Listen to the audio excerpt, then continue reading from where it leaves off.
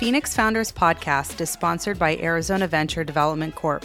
AVC invests in early-stage tech startups and funds across multiple sectors, including software, while providing access to equity capital for underrepresented founders and communities in Arizona. Greg, what did you like most about our interview with Enoch?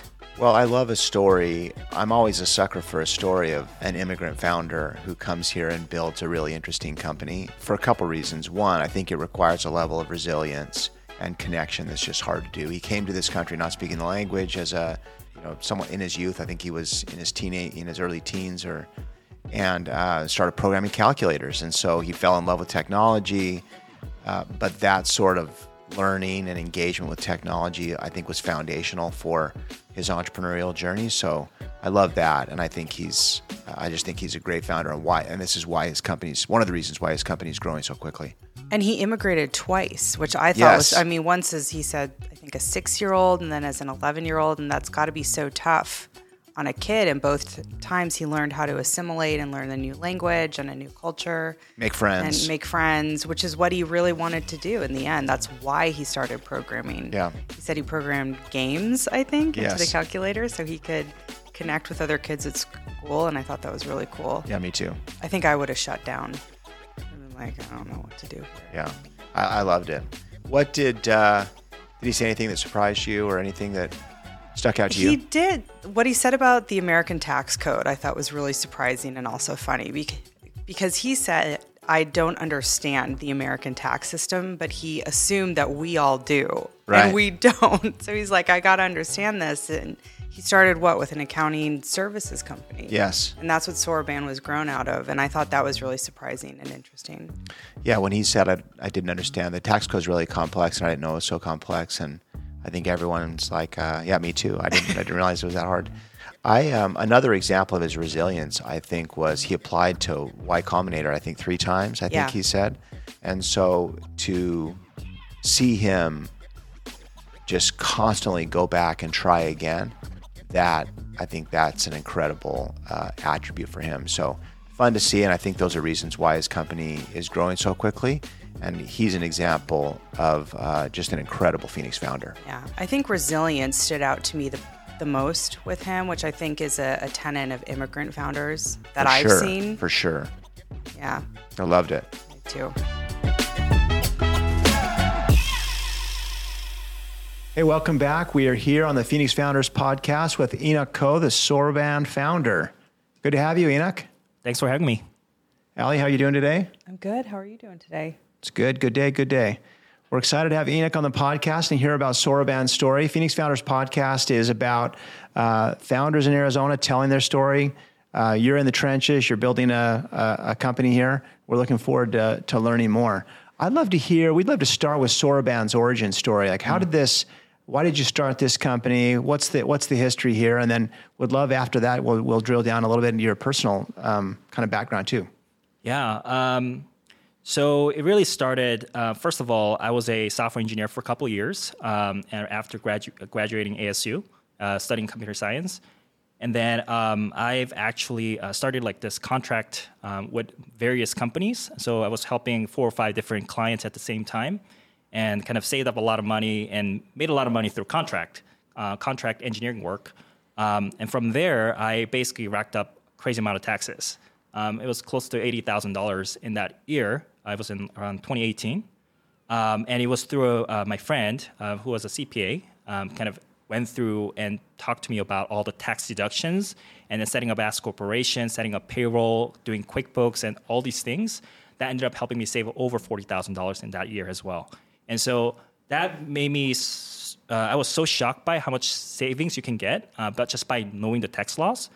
And I thought maybe I was the only one who didn't know about this.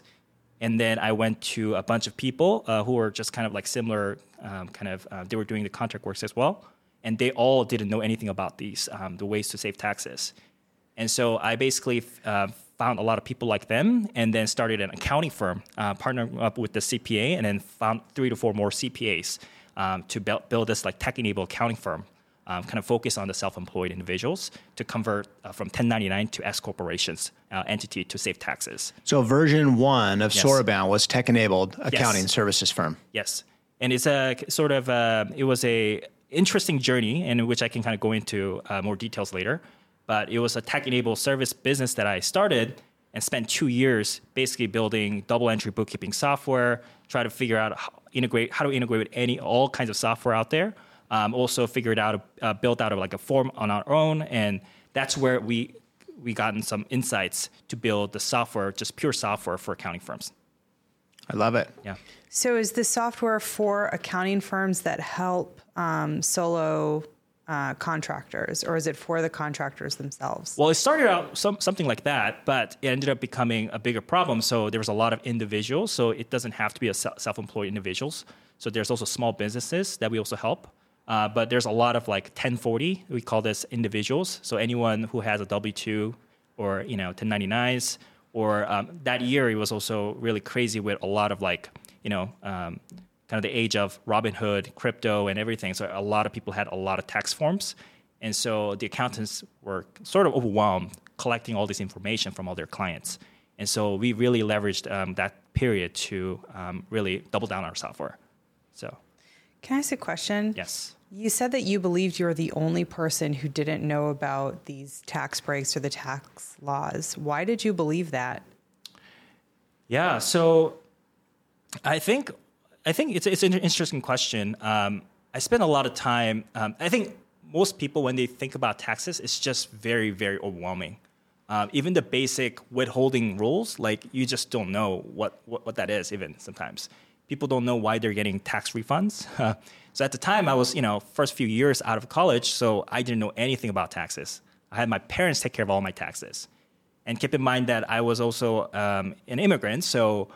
Coming from Korea, it was a very different tax system. Yes. And so hearing about like government sending you W-2s and things like that, it was just overwhelming. So at the time, I was like, maybe all Americans learned it at school. It was maybe tax 101 class that I didn't take. And so I had that, doubts about myself, right? Like, I don't know anything about taxes. And so I think that's kind of where it came from.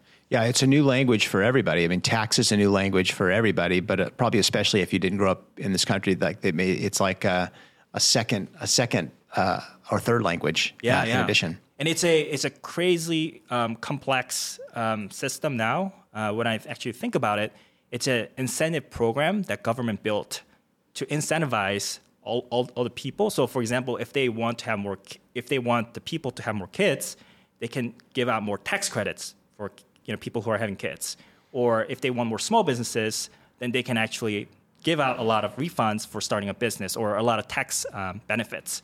And so I realized it was a really kind of a huge, it's actually like a genius idea to create incentives for and controlling kind of the behavior of the people in America. But it also creates a massive amount of complexity. Exactly, right? Yeah. Exactly. And that's one of the reasons I believe that tax laws won't really go away, because it just gives so much power to the government as well, that it makes it really, it's hard to make it simplified, if that makes sense. So tell us about Soroban today. Let's move into the origin story, Soroban today, and then if we can do that. So does Soroban address all this complexity that you're talking about? Is that part of what Soroban does today? Yes. Well, we went through a couple of iterations and then pivots, but now what we do, and for the past 2 years, what we've been working on is we basically now help accounting firms modernize their client data intake as well as the service delivery process.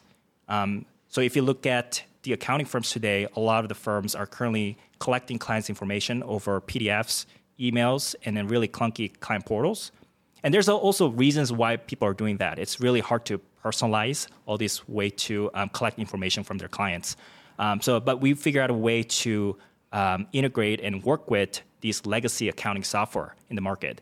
And so by doing that, we were able to kind of grow with all these accounting firms who wants to really modernize and automate as much as intake process as possible. And so that's just kind of where we are today. And that's our beachhead right now is to focus on the kind of the individual side. Accounting firms work with thousands of clients sometimes, and it's impossible to track all these things. And so we basically help automate that part. I love a good productivity workflow automation story personally, and especially when it's applied to a vertical software.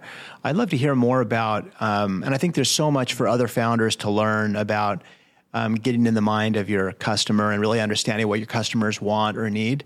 What is the main thing what's the biggest problem that Soroban solves for customers? So when you're talking to customers, what's the value that they're getting from your product? Yeah, so first of all, you need to understand kind of the life of the accountants during the busy season, and it really starts there. Fortunately, I had a couple of friends and family who are CPAs, and they always have to go through a crazy work hours during busy season, as much as 70 to 80 hours a week, and that's like now a requirement in the industry. Right. They call it Black Month, where you can't take vacations, and so. But what they go through during January through April pretty much is that clients start to just throw all these documents, text documents, or information that sometimes accountants don't need, but they're sending health insurance information or new job or new baby information. All this information all comes in around January through March. And imagine that. And then everyone is also following up with you as if they're the only client of yours, right? And so they're asking, when are you done with my return?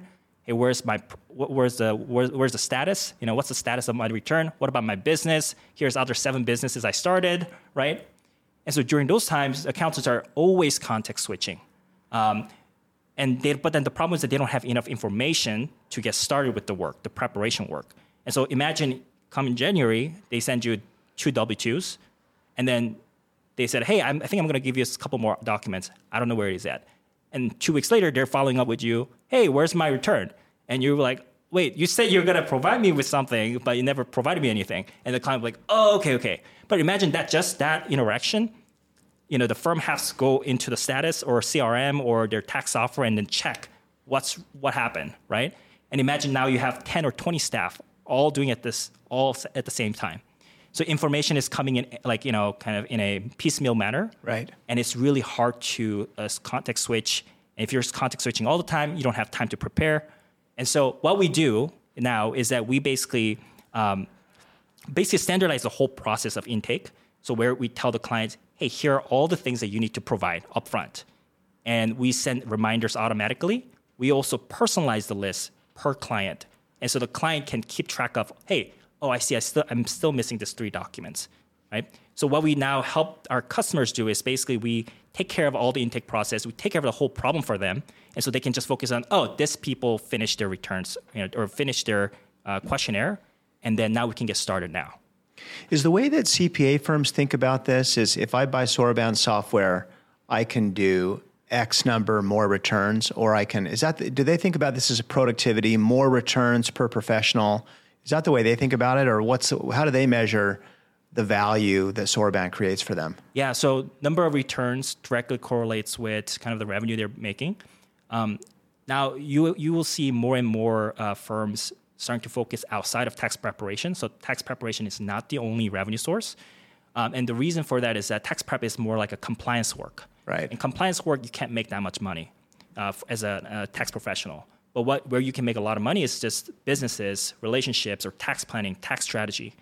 And so if you look at the accountant's life, they're spending maybe 60, 70% of their work hours in tax prep process. So they don't even have the time to go back to these really wealthy clients who may need tax services, right? Or tax planning and all these services that could generate way more revenue for the tax more than the tax prep work.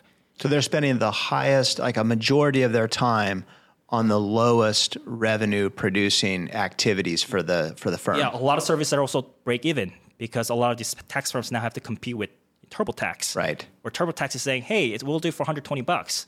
And one of your clients said, well, why aren't you doing my return for $100 or $120 or else I'll go with TurboTax, right? So that's the dynamic that firms have to deal with. And so with our software, they get to automate the tax prep compliance work so they can still keep that relationship with their client base. And then, now do the upsell or kind of a cross-sell with different services and different products that they have. I love it. What a powerful product. Can you give us any insight into the growth profile and by any measure you're comfortable sharing? How is, proud Soroban investor over here at Phoenix Ventures, you were the first investment out of our fund 2 here. But tell me about the growth profile of Soroban over the last year or whatever you'd like to share. Okay, let's take a short break and hear again from our sponsor of the Phoenix Founders Podcast, Arizona Venture Development Corporation. I'm here again with Andy Lombard, President and CEO of AVC. Andy, tell us more about the work you do here and what you see happening over the next 3 to 5 years for capital availability here in Arizona. Yeah, Greg, as you know, better than anyone, we've all looked at the last decade and said, boy, we could use more capital in the state of Arizona, especially venture capital. We've done a good job on startups. I think we've done also a good job on increasing the quality of those startups. I believe we need to focus on those two items continuously. Losing those items, we're going to be in trouble. So keeping our focus on those items is important. But the capital side, if you look at 2 years ago, I estimate that we had about $20 to $50 million of dry powder for venture capital that was designated for the state of Arizona.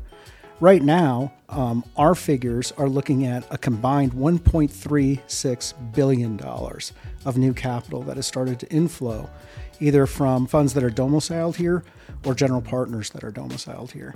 So this is a very significant shift of now adding the really important ingredient of capital to the state. We don't want to stop. We want to get this to be much greater than that, but we think that is going to be a huge impact over the next 2 years. Had incredible momentum over the last few years, so congrats on that and all the work you've done. Well, thank you so much. It's been an honor to do it.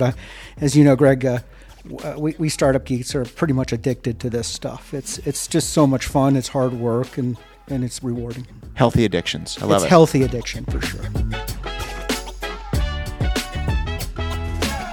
Yeah. We're incredibly proud and I'm humbled by just our team executing really well here. For the past, in the last year, just a year ago, our team size was about 4 people, and then our revenue has, since then quadrupled.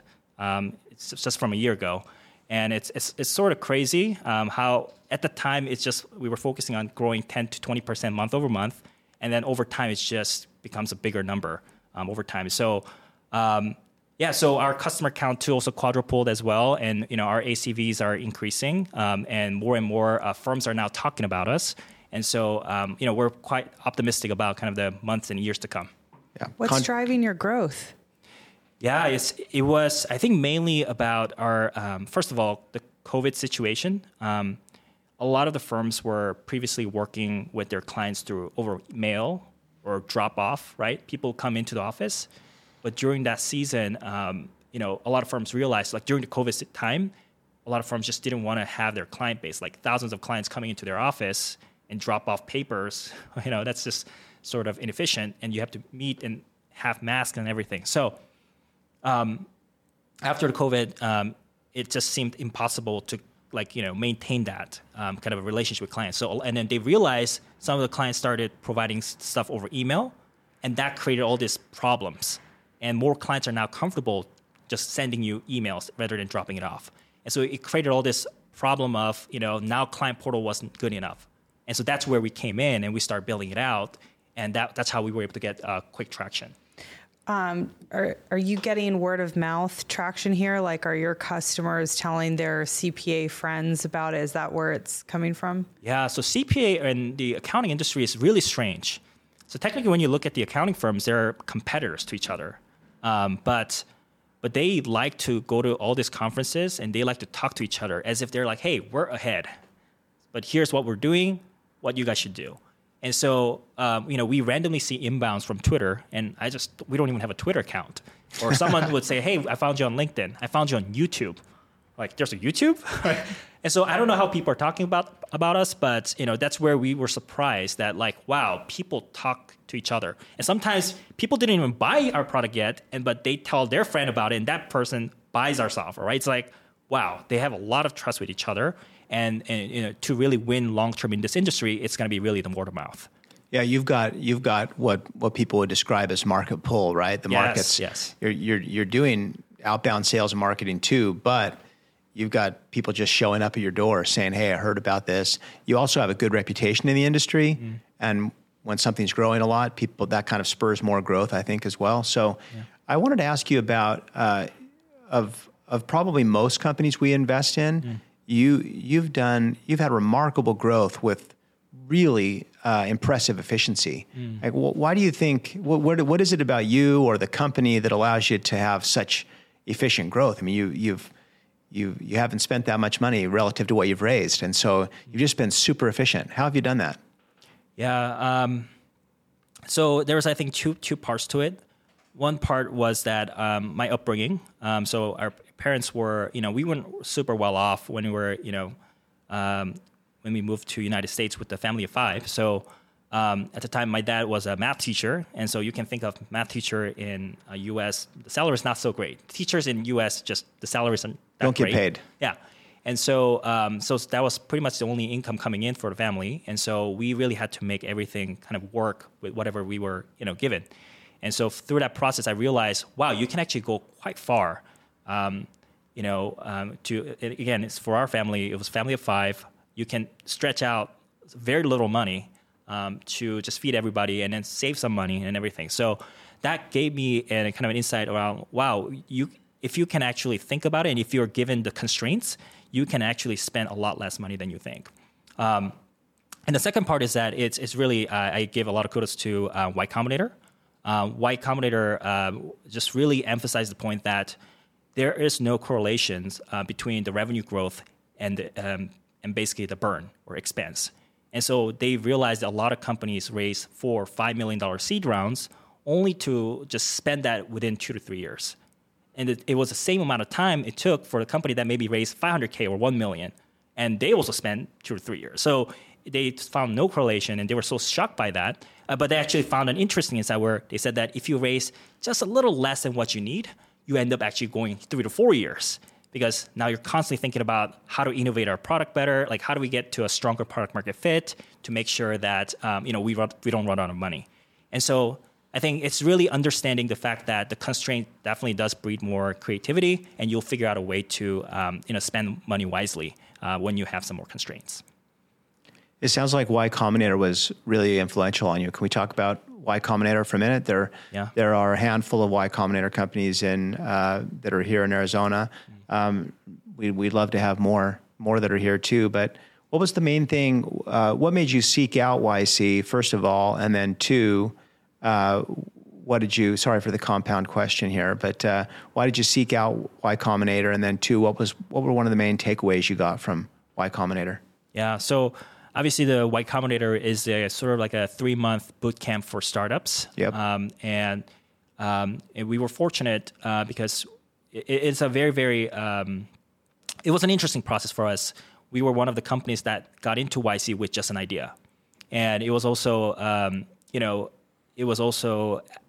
YC also is very, very adamant about only funding, a founding team with the founding team. So there has to be 2 or 3 co-founders, things like that. So my company joined as a solo founder company. So it was maybe 5% of their batch, 5 to 10% of their batch are usually solo founders. And so I was incredibly, humbled by that, that the fact that they decided to give us a chance. And so, but I would say that it wasn't a smooth sailing after YC. It was just during that process, it's a very stressful process because they basically, YC partners will basically check in with you every week on the progress. And you will have one KPI, which is usually your revenue, and they will basically ask, whatever you did, it's great that you did this or that, but like, did you increase your revenue at the end of the day, right? And they will basically ask you in front of 10 to 15 other founders that are supposed to be a good, a friend with you after the batch. So you don't want to look like a fool, or you don't want to look like an incompetent person. And so you're constantly, focused on like, okay, well, if I don't increase my revenue, I'm going to look like really, really bad next week in front of all the YC partners as well as the other founders. And so you go through that process and you get really, really good at focusing on what matters. You just sort of don't think about anything around, conferences. You don't think about, making friends with other founders sometimes, but you're just so focused on like driving this revenue up and then figuring out like, what can we do to this week to drive that, increase our revenue by 10% or 20% that I week. love that. So that was sort of something that really changed the trajectory of Soroban. I love that. Yeah. Going through Y Combinator, did you consider moving, or in your case, starting Soroban in another city? Like, why did you choose Phoenix? Yeah, so it's a great question. We were, again, lucky in the sense that Y Combinator, before this batch, I think they didn't have any, they never done a remote batch. And Soroban was actually one of the first batch as a remote, fully remote batch. And it actually worked out a lot better than we thought. You can imagine before it was you meet everybody will meet in San Francisco or Bay Area. And for 3 months, you're meeting all these people, networking, and then you also have a demo day at the end where you get to pitch in front of a couple thousand investors for 1 minute. But we did that all over internet, basically over Zoom. And so that was a very, very fortunate thing, because if I actually did the kind of in-person thing, I would probably end up being there, because all the company batchmates and section mates, they'll all be in Bay Area as well. And then I would feel the kind of need to also be there. But because it was a remote batch, everybody was also calling in from remotely, and then it actually worked out a lot better than we thought. And so that's when I realized, I don't really actually need to be in the Bay Area to, raise money.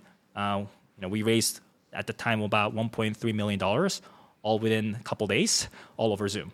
It would have been a 2 to 3 month process if it was in person. That's amazing. So that was a kind of an incredible moment. But I do think that there are some cases where you just want to be closer to your customers. And so for us, we don't serve startup founders. And so we don't really, the need of going to Bay Area is even, it's more diminished for us. But for other founders, if, who are listening, if you're starting a company to serve other startup founders, sometimes it's better to also be in Bay Area, potentially, to serve those kind of customers.